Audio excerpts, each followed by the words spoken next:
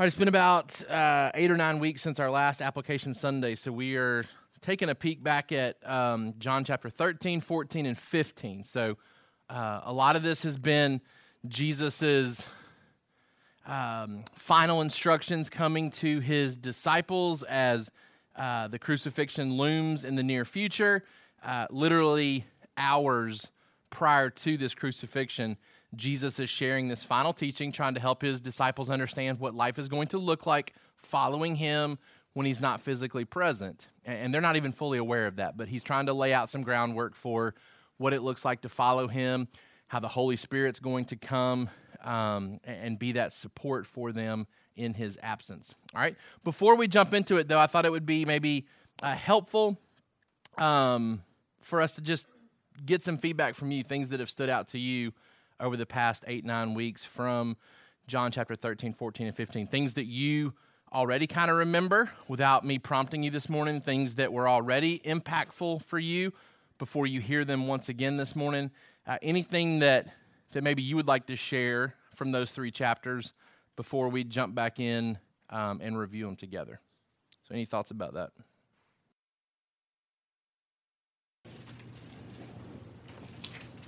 Well, I think the washing of the feet to be the servant, and I think it was in your sermon when I listened to it, it was about finding the jobs that nobody else wants to do and volunteering for those. We've got some guy at our church, that his job's locking the door. If you don't have, it's not that important unless it doesn't get done. Right. There's no job too small in the kingdom. Yeah. I know it was brought up in our D group. We talked about when you mentioned working hard even when you're tired. Is that this part? Anyway. And I think this is especially even as moms too, we can be quicker or shorter with our kids when we're tired, but still taking care of them will. I think one thing for us that kind of stuck with me was the idea that you threw out about pruning versus discipline. Of this isn't necessarily against sinful actions, but more of careful pruning so that more good can come from you. I think that's been helpful. I think it was in John 14 where you talked about let your heart not be troubled.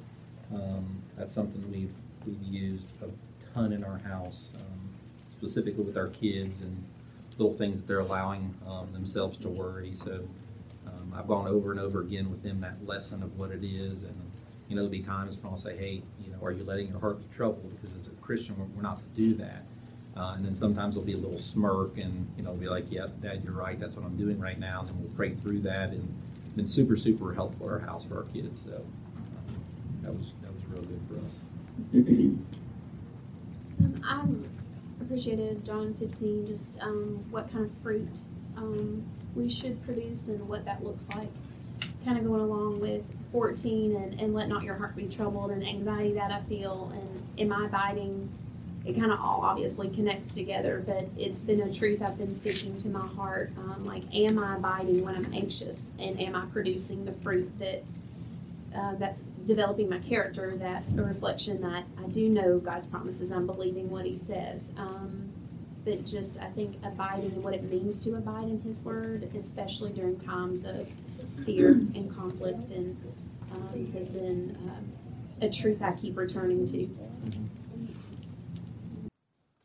All right, let's jump in and kind of recap some of these sermons, and we'll kind of do it like we did last time, where I'm just going to hit summary sentences, a couple of thoughts, and then at the very end, I'm going to give you 4 things to remember, 4 things that we should do and make sure that we're doing as we leave this section behind. All right, so I think it was November 17th, we looked at serving like our master, where Jesus does come in and begin to wash the disciples' feet. We talked about Jesus providing an example of what it means to serve others humbly, calls us to follow him by finding ways to do the same. And so we talked that week about no one's above serving. Jesus is the master, and if he's willing to do it, that we're supposed to be willing to do it. So we all have to find ways to serve. No job is below me, meaning we should be the type of people who embrace the least desirable ways to serve, and no one is below being served by me. So even our enemies deserve our service as well, because Jesus washes Judas's feet. And so I know we've had discussion about opportunities, that you probably have had in your home, in your workplace. But to be honest, this weekend at our retreat, we were even talking about just what we do for the city of Sonoy and whether there's any fruit that comes from that. But even as I was putting my notes back together this morning for Application Sunday, it's a reminder to me that the jobs that we've tried to embrace even doing at those events are the jobs that nobody else wants to do, right? It's the ones that are least desirable. Maybe the least exposure comes from them as far as recognition. But we talked as leadership that, and you guys aren't aware of this because it just happened recently, but the DDA that puts on the events reached out and wrote a check to our church for like $500 as a sign of appreciation, which obviously doesn't compensate for the amount of time and energy that we put into it, but they're also an organization that doesn't really have income coming in. So for them, it is an important piece of what they're trying to do that we're able to partner with them in that. And I think you guys need to know that their appreciation was shown to our church collectively by them giving some money to us and saying, hey, we want you to keep doing this. We find it valuable that you guys are here. And it's a least desirable job, to just show up on a holiday, potentially Memorial Day, pick up stinky trash in the heat. But even if that's all it ever is, and we talked about trying to expand upon that and maybe making it a little bit more for our church. But even if it's only ever that, I think there's some worthiness to it. Just looking back on this sermon this morning, I was just kind of reflecting upon that. It's like, hey, we as a church probably need some opportunity to pick the least desirable jobs as we do this individually in our own contexts and settings. Second sermon in John chapter 13, being known for our love. Our identity is not tied to the evil done to us or the failures made by us, but instead rests in the love that Jesus has for us. And we show this true identity by the way we love others. And so we talked about Jesus and the evil that was going to be done to him by Judas. We talked about Peter and the failures that were coming very soon when he's given opportunity to affirm his devotion to Jesus and he fails. We said those things don't have to define us. What people do to us doesn't define us and give us our identity. The things that we fail to do don't have to be our identity either, right? That instead, what Jesus says about us, the affirmation that he gives to us as creatures created in his image, that we have great value, we have great purpose because he says we do, not because of anything worthy of our own selves, but because Jesus has said that about us. And we show that identity with him, he says, by the way that we love others. And so the challenge that week was, what does it look like for you intentionally to love people outside of our church? And what does it look like for you personally to love others inside our church, right? And so that's where we kind of said, hey, we've tried to structure some ways for you to show love. We've tried to structure some ways where we can be smaller than a Sunday morning setting, where you can have some intentional people to love on in our church, in the C group setting, in the D group setting, individuals that you can try to faithfully serve, pour into, and spur on to good works. And so challenged you to kind of think through, how are you doing that faithfully within this local church context? We then talked about cures for a troubled heart. Maturing faith in Jesus is the basis for preventing one's heart from being troubled, with our anxieties particularly dissipating as we recognize more clearly our secure future and our present purpose. And so this is where we transitioned into chapter 14, and Jesus recognizing the things that he's saying are starting to trouble his disciples. He can probably see it written on their face as they're sitting there listening to the things that he's talking about. I mean, he says, hey, one of you is about to betray us, turn us in for some money. One of you is going to completely flop and deny me. And so there's a lot of anxiety that starts to build up here. And he says, let not your hearts be troubled. Believe in God. Believe also in me. In my Father's house there are many rooms. If it were not so, would I have told you that I go to prepare a place for you?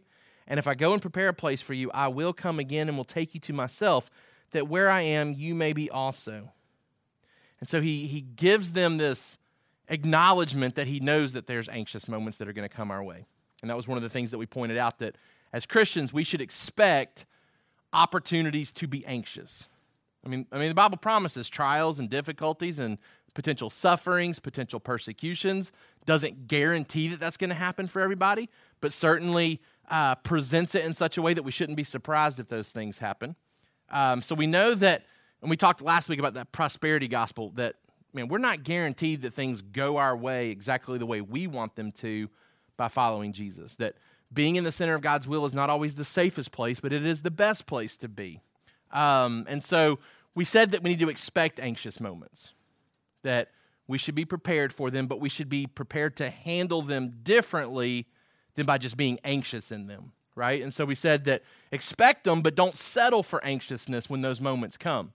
Be ready to attack the anxiety, particularly with believing in Christ, that faith piece, and then the future piece of knowing what is to come down the road, right? The promise in Romans 8:28 that all of our circumstances and settings in life are going to be used for good. That's the immediate hope.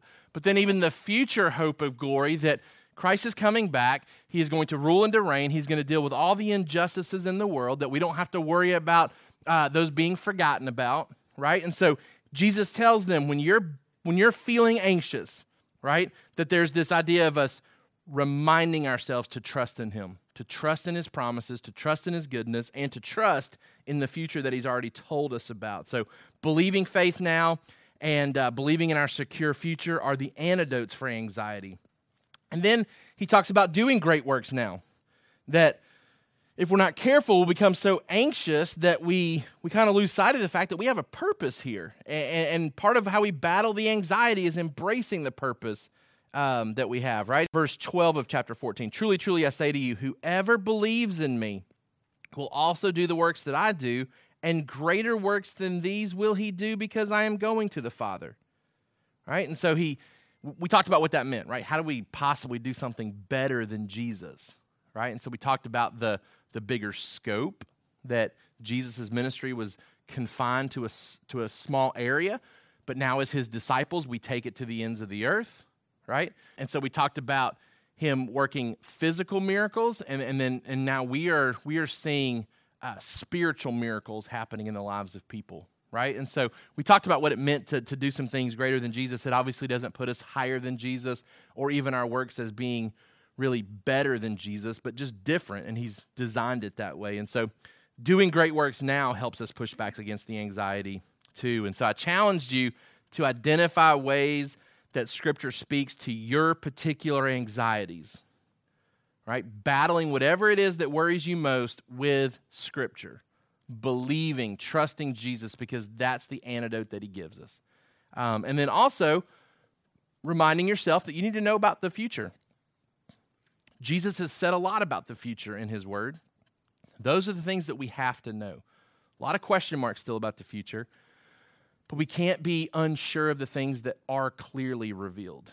And so it's a good reminder for us that, hey, we've moved past Revelation. We've done 1st and 2nd Thessalonians. Those are the big, heavy eschatology books. And if you weren't here for it, we've got it all archived for you. You can go back and listen to all of it again. If you were here for it, still archived for you. You can go back and listen to it all again. But we need those regular reminders if you're one that's prone to hear it in Revelation and then not think about it again, to come back to it. Because Jesus says, hey, part of the ways that we don't stay anxious is that we think about our future. We know our future. Okay? Troubled heart, fearful heart, we see also in chapter 14.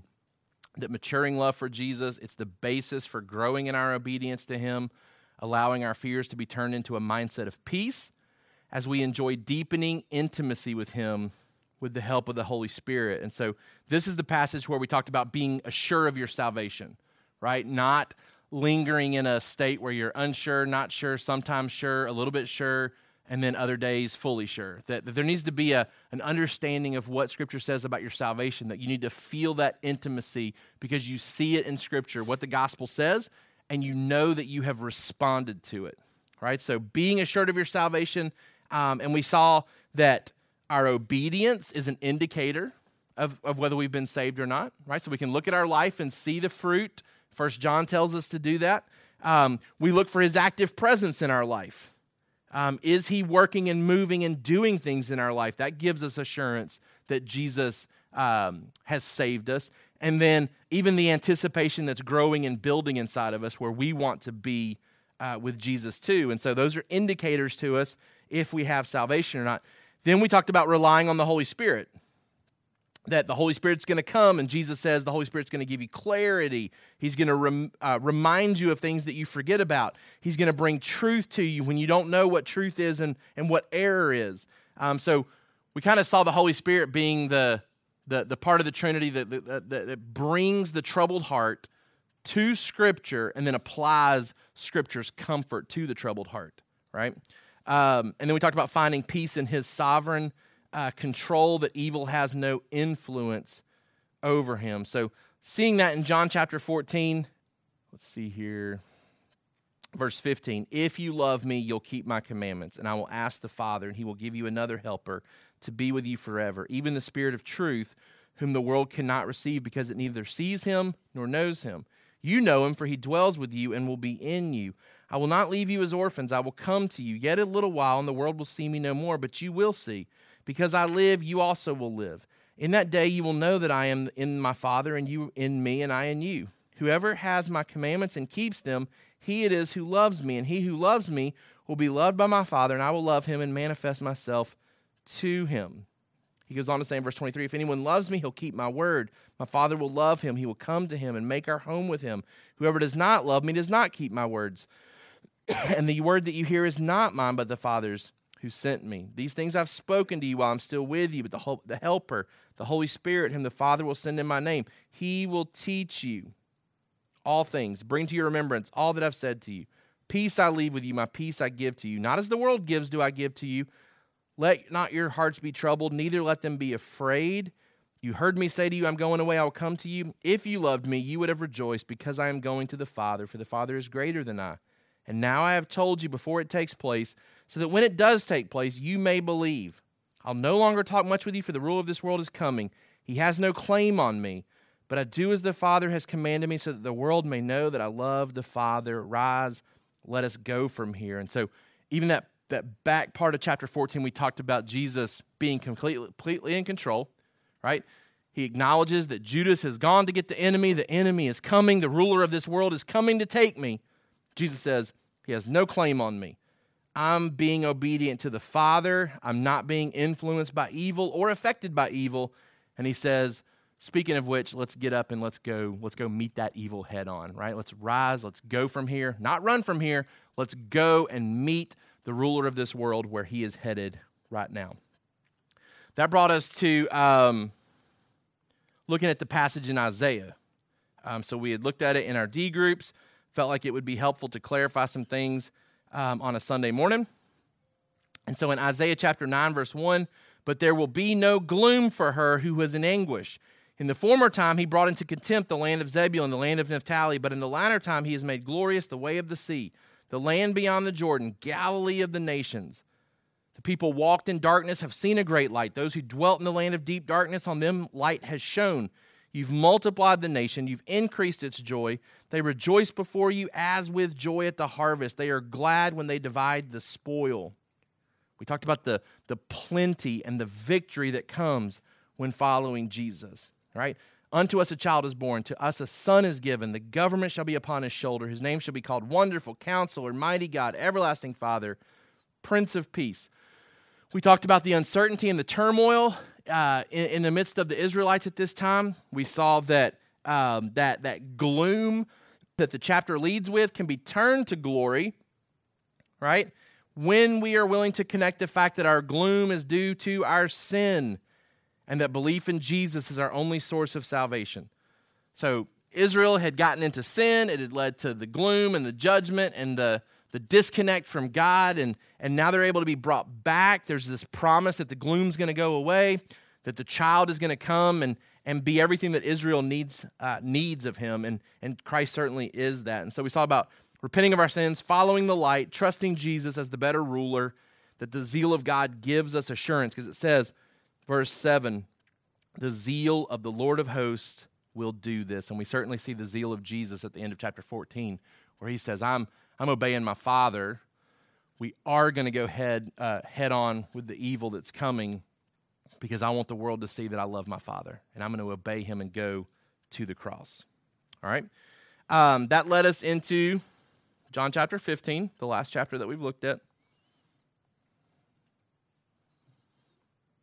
We saw particularly the aspect of this true joy that can come to us by abiding in Christ. And so we said true Christians abide in Christ by knowing and responding to his word, which allows them to produce increasing fruit and experience lasting joy. We talked about what it means to abide in Christ, right? We tied it into the fact that it means we are knowing his word. It means that we are responding to his word. It means that we are clinging to his word. It means that ultimately everything that we do gets filtered through what God's word says we should be doing. That we're allowing God's word to shape and mold our decision making. We're looking for it for wisdom. We're looking to it for guidance. That we're following the shepherd, the great shepherd, through his instructions in the word.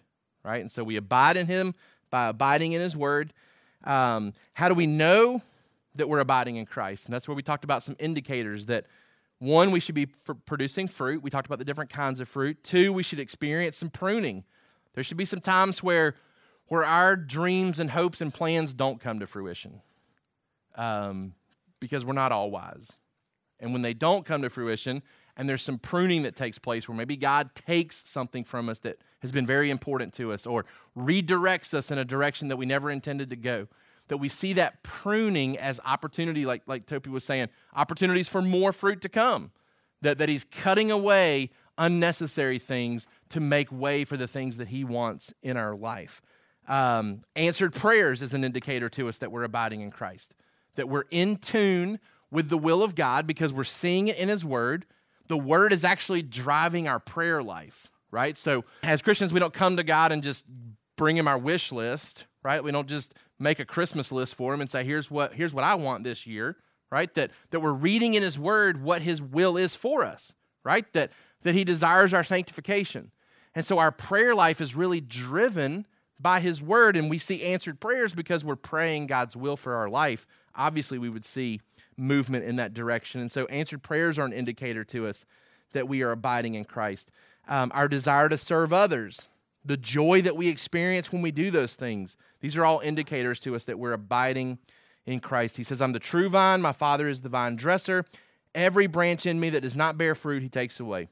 Every branch that does bear fruit, he prunes that it may bear more fruit. Verse 4, abide in me and I in you. As the branch cannot bear fruit by itself unless it abides in the vine, neither can you unless you abide in me. Verse 10, if you keep my commandments, you will abide in my love, just as I have kept my Father's commandments and abide in his love. Verse 12, this is my commandment, that you love one another as I have loved you. Greater love has no one than this, that someone lays down his life for his friends. Right? Jesus is being the great example, passage after passage here, about what it looks like to abide in God. A couple weeks ago now, we looked at our goals for 2020, and so we kind of stepped away from John briefly, looked at that resolve for good in 2020, that in order to produce lasting fruit in 2020, we must resolve to do good by making intentional plans to grow in our faith in God and in our love towards each other. So kind of tied it in with everything we've been seeing in the Gospel of John, but just stepped away briefly to look at what God says in 2 Thessalonians chapter 1, verses 11 and 12, that idea of resolving for good. I told you to kind of think through a couple of things this year in relationship to what we've been learning in John. When you think about what you want 2020 to be, I told you that we need to resolve to be untroubled this year. That what we've seen about anxiety, we need to take some serious steps in our life to commit to soothing our hearts with Scripture this year. That this should be a year where we're discontent to be anxious.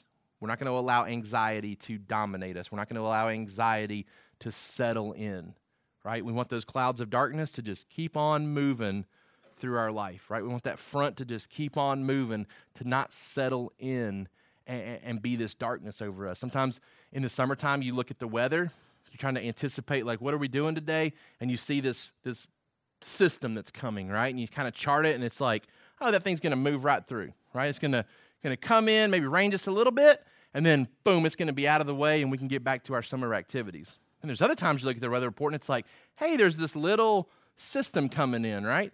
That'll probably just pass on through. And then you click like forward, and then it's just like consumes the screen, and you're like, we're not going to the pool today, right? Like probably an indoor day at the beach, because whatever reason, like the system just kind of settles in, and it's like, it's going to rain most of the day today. Think about that in terms of how anxiety comes. There's going to be anxious moments. There's going to be these times where these systems come in, and it's going to dump a little bit of rain in our life, and we're going to say, you know what? Keep on moving, because I'm clinging to Scripture in the midst of that. Not that our circumstances will necessarily just pass on through and get better, but the anxiety piece doesn't have to linger, right? Otherwise, we allow the anxiousness to stay, and that system just kind of grows and magnifies and settles in, and rain just continues to dump, right? Resolve to not be anxious this year. Resolve to be prayerful this year. Be intentional to make requests according to His will. Resolve to serve this year. Seek to find the jobs that nobody wants to do and do them, whether that's at home, whether that's in your workplace, whether that's here at our church, right? Look for ways to serve, ways that maybe nobody else is thinking about doing.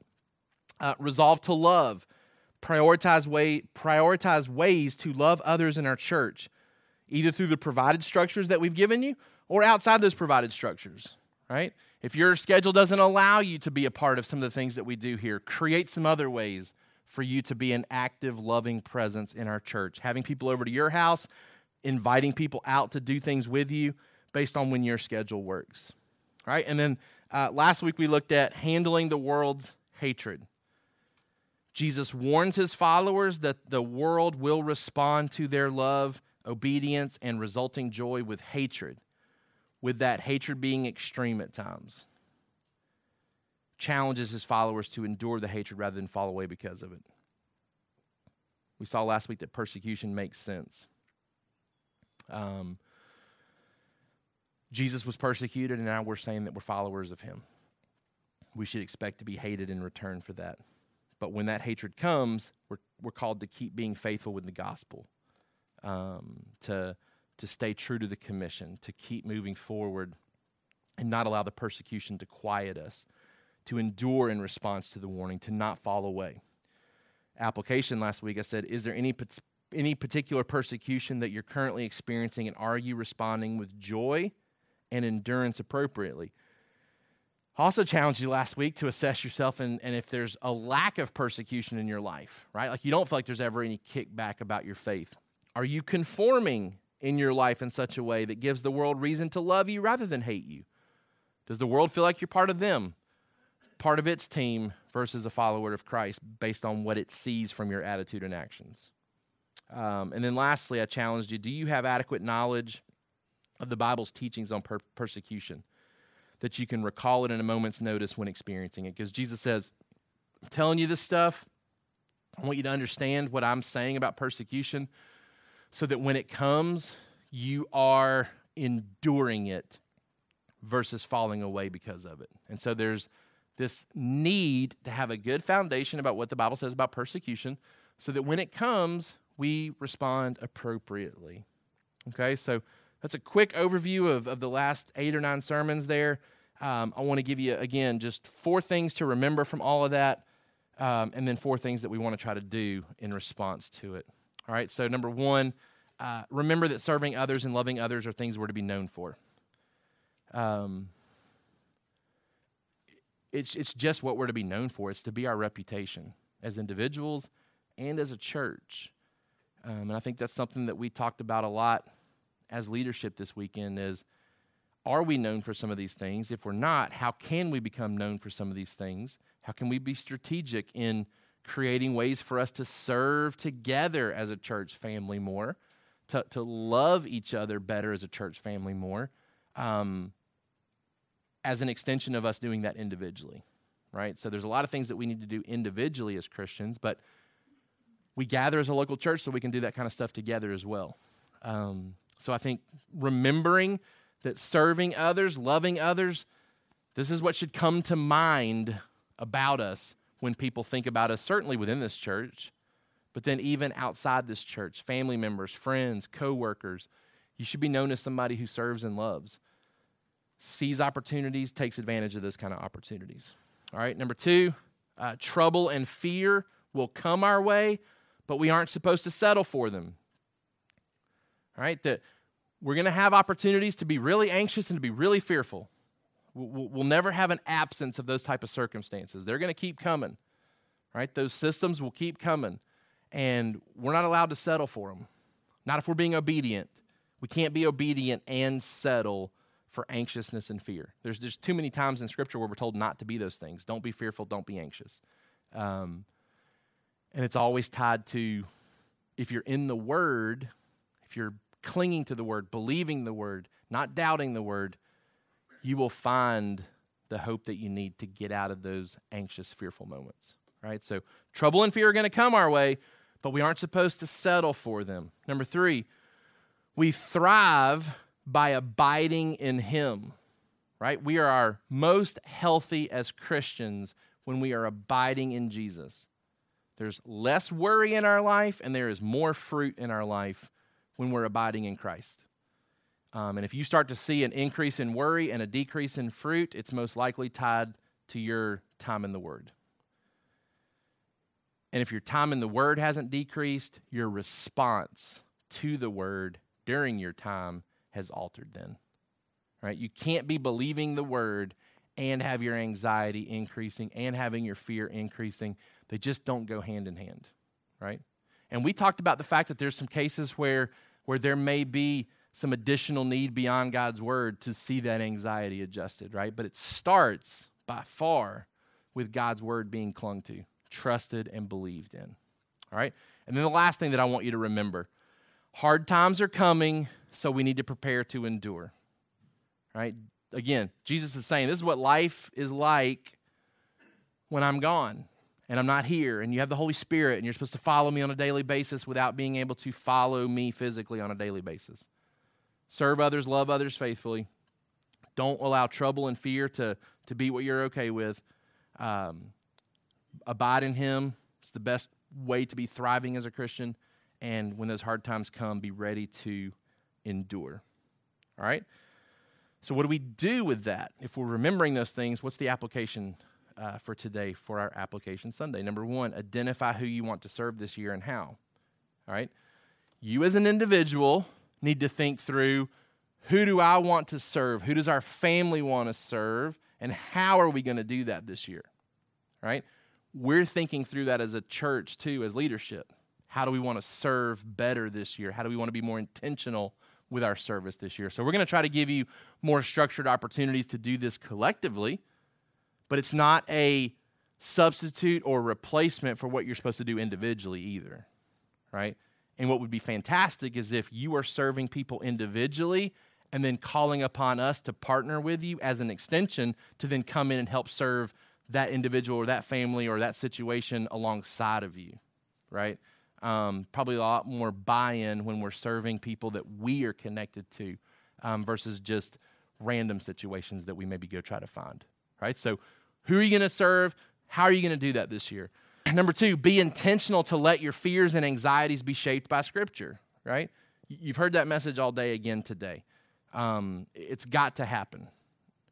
Where you are, again, not just blanketly saying, oh, I'm feeling anxious, let me just go to Scripture, but really identifying what is it that makes you feel anxious, what is it that's causing the anxiety, and what does Scripture have to say about it?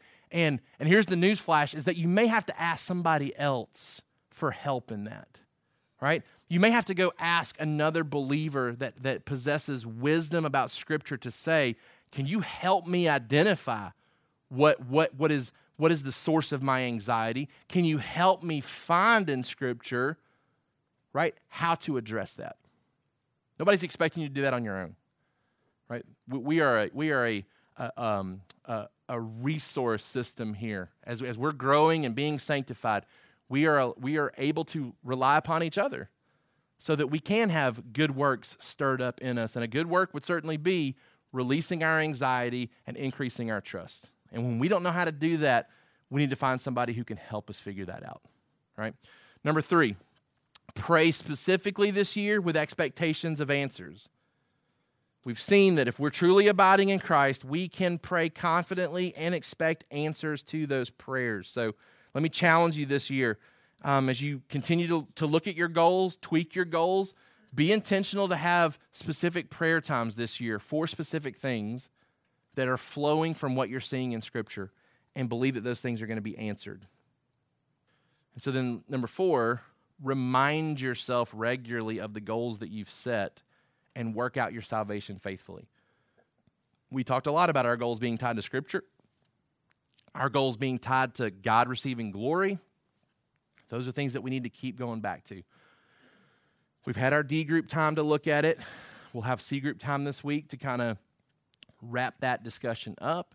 But as we move forward, January's almost gone. It won't be long and it'll be February. We'll be a 12th of the way through this year. Keep going back to those goals. Keep looking at what it is you want to be intentional with in your own personal growth this year. It's God's will for your sanctification. And then he calls you to work it out, to work out your salvation with fear and trembling. So let me encourage you to do that. All right, so 4 things to remember, 4 things to do.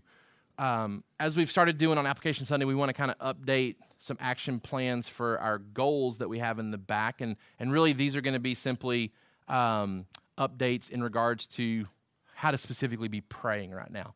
So not a lot of specific actions to take right now. But coming out of our leadership retreat, I was just kind of looking back over some things this morning. Here's some specific things that we would want you to be in prayer about as members of this church, and how they relate to the goals that we're trying to accomplish as a church. All right, so number 1, that idea of local service, finding who we're going to serve within this community and how we're going to do that. Be in prayer for our elders and our deacons as we look at some new potential partners for serving our community. We discussed some things this retreat, things that maybe we can look at doing this year. We're kind of sorting through that, figuring that out. So just be in prayer for us as elders and deacons. We want to make sure that we're helping lead you in a way where we can be known for serving and loving. I don't want that to be an absent part of our reputation. I don't want to be known as the really theologically sound church, the church that preaches verse by verse, the church that does this, the church that does this. I don't want to be known for a bunch of other things besides serving and loving. I certainly want to be known for all the things that I just mentioned, but I want serving and loving to be a big part of who we are too. So be in prayer for us as elders and deacons as we think through some potential partners for how to help serve this community. In regards to leadership within this church, be in prayer for additional discussion group leaders and some different people who can help coordinate some different areas in our church. Be praying for people to be willing to serve in those capacities. We talked about some different people that we want to talk to see if they'd be willing to embrace some of these roles. We're still praying through some of that because we aren't quite sure who can do some certain roles that we want to see fulfilled in our church. And so as we look long-term to elders and deacons, we're kind of thinking on a smaller scale, just having some people handling some specific things for us that I think would move our church forward in being a strong presence in this community, being a welcoming place for those that come and visit with us. So just be in prayer for discussion group leaders and area coordinators that would be willing to serve within our church. When it comes to growing our membership, number 3, embrace your new C group members with love and hospitality, right? So recently we've added some new people to your C groups.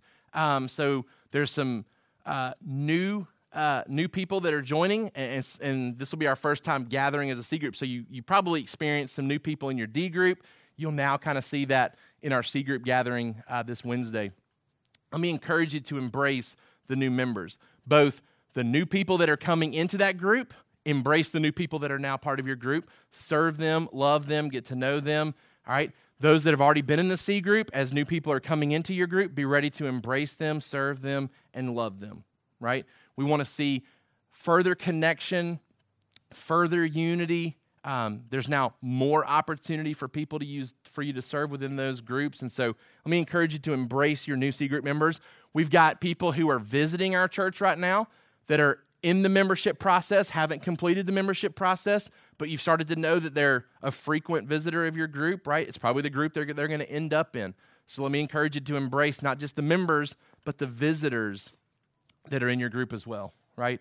We want them to get acclimated, to feel a part of this community, and to really be accepted within this community. Number 4, when we think in terms of planting as we continue to grow and expand, what does that look like, right?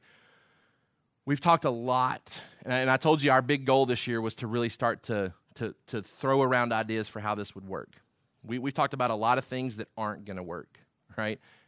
Which is great because we're just kind of talking about it and moving on and saying, nope, that's not going to be the plan. Nope, that's not going to work. That's not it, right? One thing that we talked about, again, this retreat is that as we stay in this setting, right, our cost continues to go up because that's how our landlord makes money. He raises the cost of rent. And so we're trying to be forward thinkers about what that looks like in 3 years. We just signed a 3-year lease, so we know what the cost is for the next 3 years, but what happens 3 years down the road? We can't start talking about that 3 years down the road, right? So be in prayer for our deacons as they begin to explore alternate meeting locations over the next 3 years. If we need to move out of this space and find something that's going to be more affordable, that would allow people to potentially move from our church to go plant another church, then we want to find that alternate location if it's out there. God may want us to stay right here for the next 25 years. He may be okay with us continuing to use the money that he blessed us with to pay for a facility like this, right? But God may have something different in store for us, and we want to be open to that. And so the elders have asked the deacons to be looking for eliminating the things that aren't going to work, right? And to see if there's anything out there that would be a better fit for our church locationally here in Sonoy. So we're not looking to move out of this area, but we are trying to assess, is this the best use of our money, or is there somewhere else that we can meet, accomplish everything that we're accomplishing, and save some money in the process that would allow us to do more down the road. So be in prayer for our deacons as they begin to explore anything alternate to where we're currently meeting. And then lastly, number 5, be in prayer from the mission standpoint. We have committed to giving to the Folkers and the McMurray family. Both are currently on the field right now. So the McMurrays have moved. They are in Nepal. Be in prayer for them. And then continue to be in prayer for Snowbird, right? So be in prayer for Rob and Sean and Spencer and their families. Be in prayer for Connor as he continues to serve up there, and then be in prayer for the Long family as they get ready to move and are going to be up in Andrews and are going to be a part of that church and are going to be praying about how does God want them to be used in that community, and how does God want them to be used in that ministry, right? Right now, the plan is for them to go, and today's their last Sunday, and so we're going to pray over them here at the very end.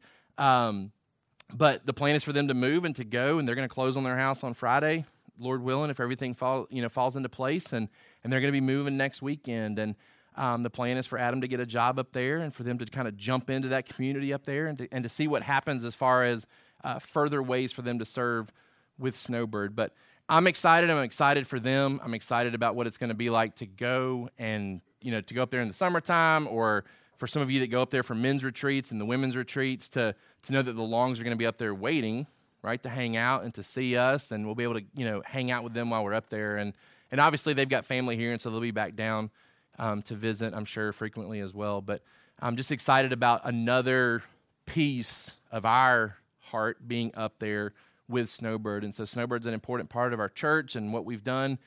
They've been so instrumental in helping us from the very beginning, and now we're going to have not just Connor, but the rest of the family up there kind of serving and working. So excited about that as well. So again, told you, not a lot of action items as far as do things with your hands right now with our goals, but a lot of things that we want to be praying for as a church family as we continue to move our church forward.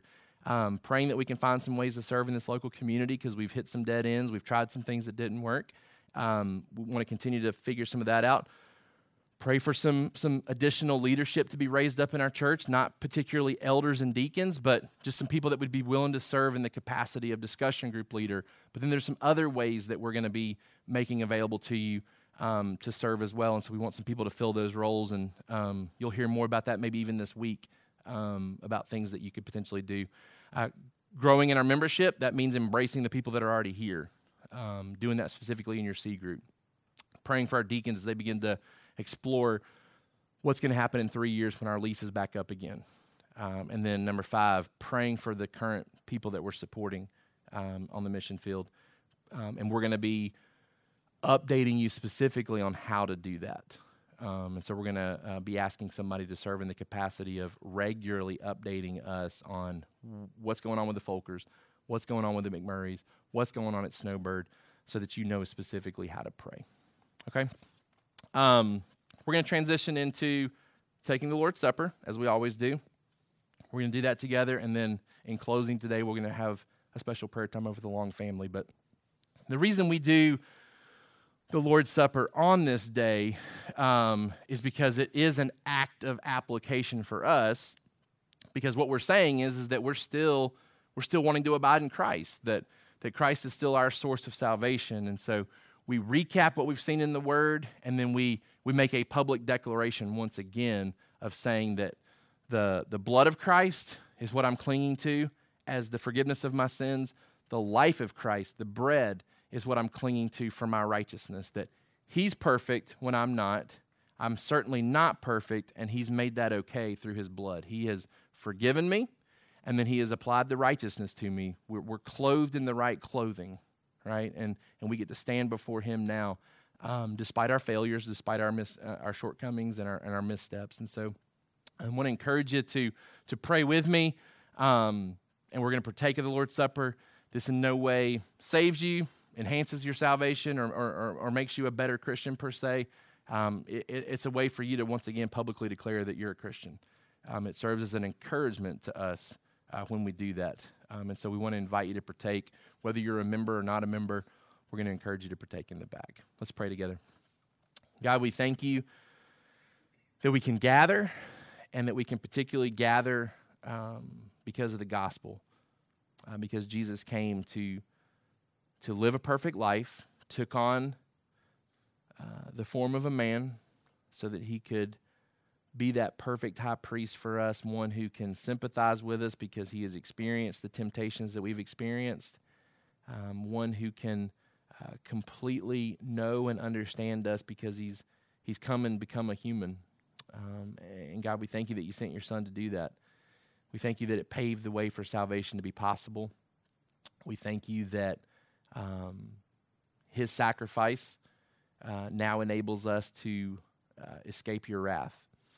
And God, we're thankful that it wasn't just his blood, but his perfect life that enables us to stand with confidence today, knowing that we've been forgiven and set free, because not only have our sins been washed away, they've been replaced by the righteousness of Christ. And so now we stand clothed in those white garments. And we thank you for that today.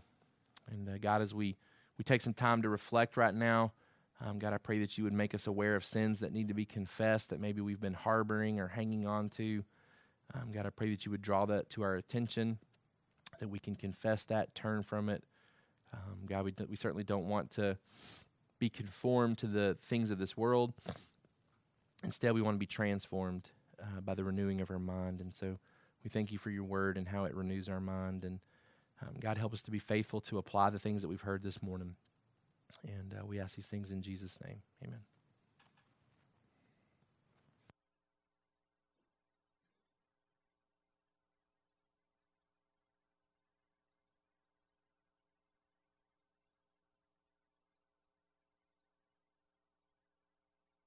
Be seated for just a minute. I'm going to ask Tiffany and Adam and Juju to come up front.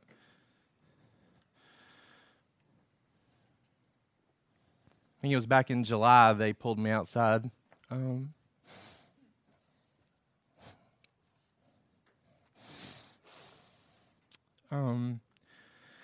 just started talking to me about a conversation that they had with Brody about the future of Snowbird and how they could potentially be a part of that.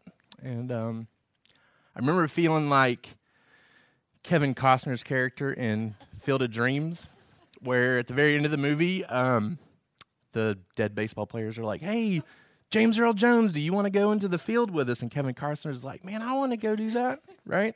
And so I remember talking to him and just being so excited for them, because it's the type of thing that I would want to do too, to go be a part of that ministry. When we planted our church, or started talking about planting our church, there were a group of families that were in between churches that we reached out to and said, if we're going to do this, we'd love for you guys to be a part of it. And the Longs were one of those families. And so they've been with us for the last 9 years. Been driving from Griffin the whole time, right? We had conversations about whether that was going to be doable for their family, and they committed to that, and they've honored that commitment over the years, and just super thankful for everything you guys have meant to our church. Thankful that this really doesn't feel like a goodbye, because we're so tied in with what Snowbird is doing that we feel like we're going to be able to see you guys frequently and continue to be able to love you guys from a distance. And so, but we do want to pray over you before you leave today. And so, yeah. Okay. All right. I'm going to let you guys sit down right here, and then if those that want to come and put their hands upon them as we pray over them.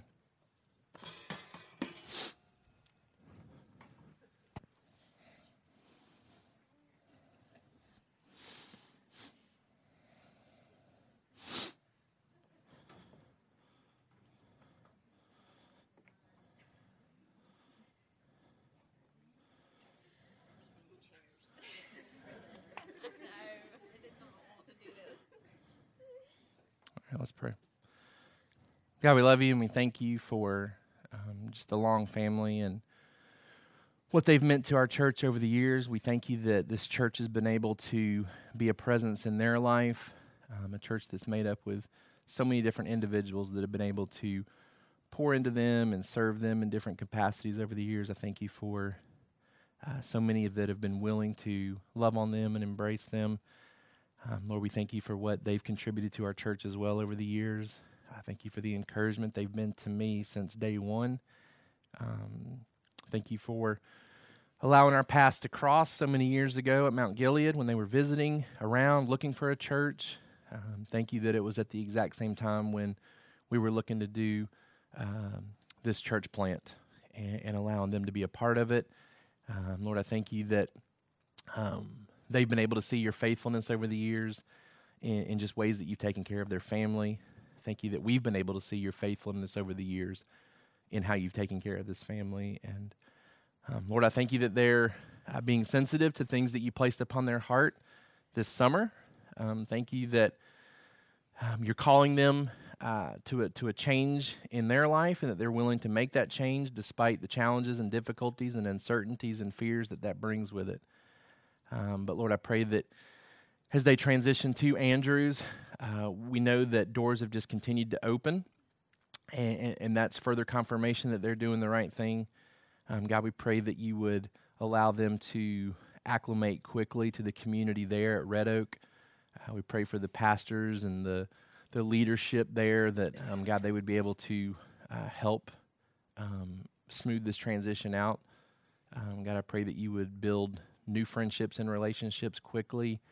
Lord, we pray that you would provide a job for Adam that will help care for the family. Lord, we pray that ultimately you would allow them to use the gifts and abilities both in Red Oak and at Snowbird in ways that you see fit. Pray that you'd help them to see clearly how they can do that once they're there. Lord, we pray that you would continue to wrap things up here as they look towards closing on their house on Friday, getting things packed up and moved in and settled in over the weekend, that all those things would come about according to your plan too. And Father, we pray that you would continue to be with Juju and Connor. Lord, I pray that relationships that are formed in Andrews will carry on things that have been done here. God, I pray that you would continue to give Adam wisdom in leading his family there. And God, I pray that we would continue to be able to love them from a distance. And God, that you would keep our friendships maintained, that we'd be able to visit frequently up there and be reunited and to be able to love on them there too. And we ask all these things in Jesus' name. Amen.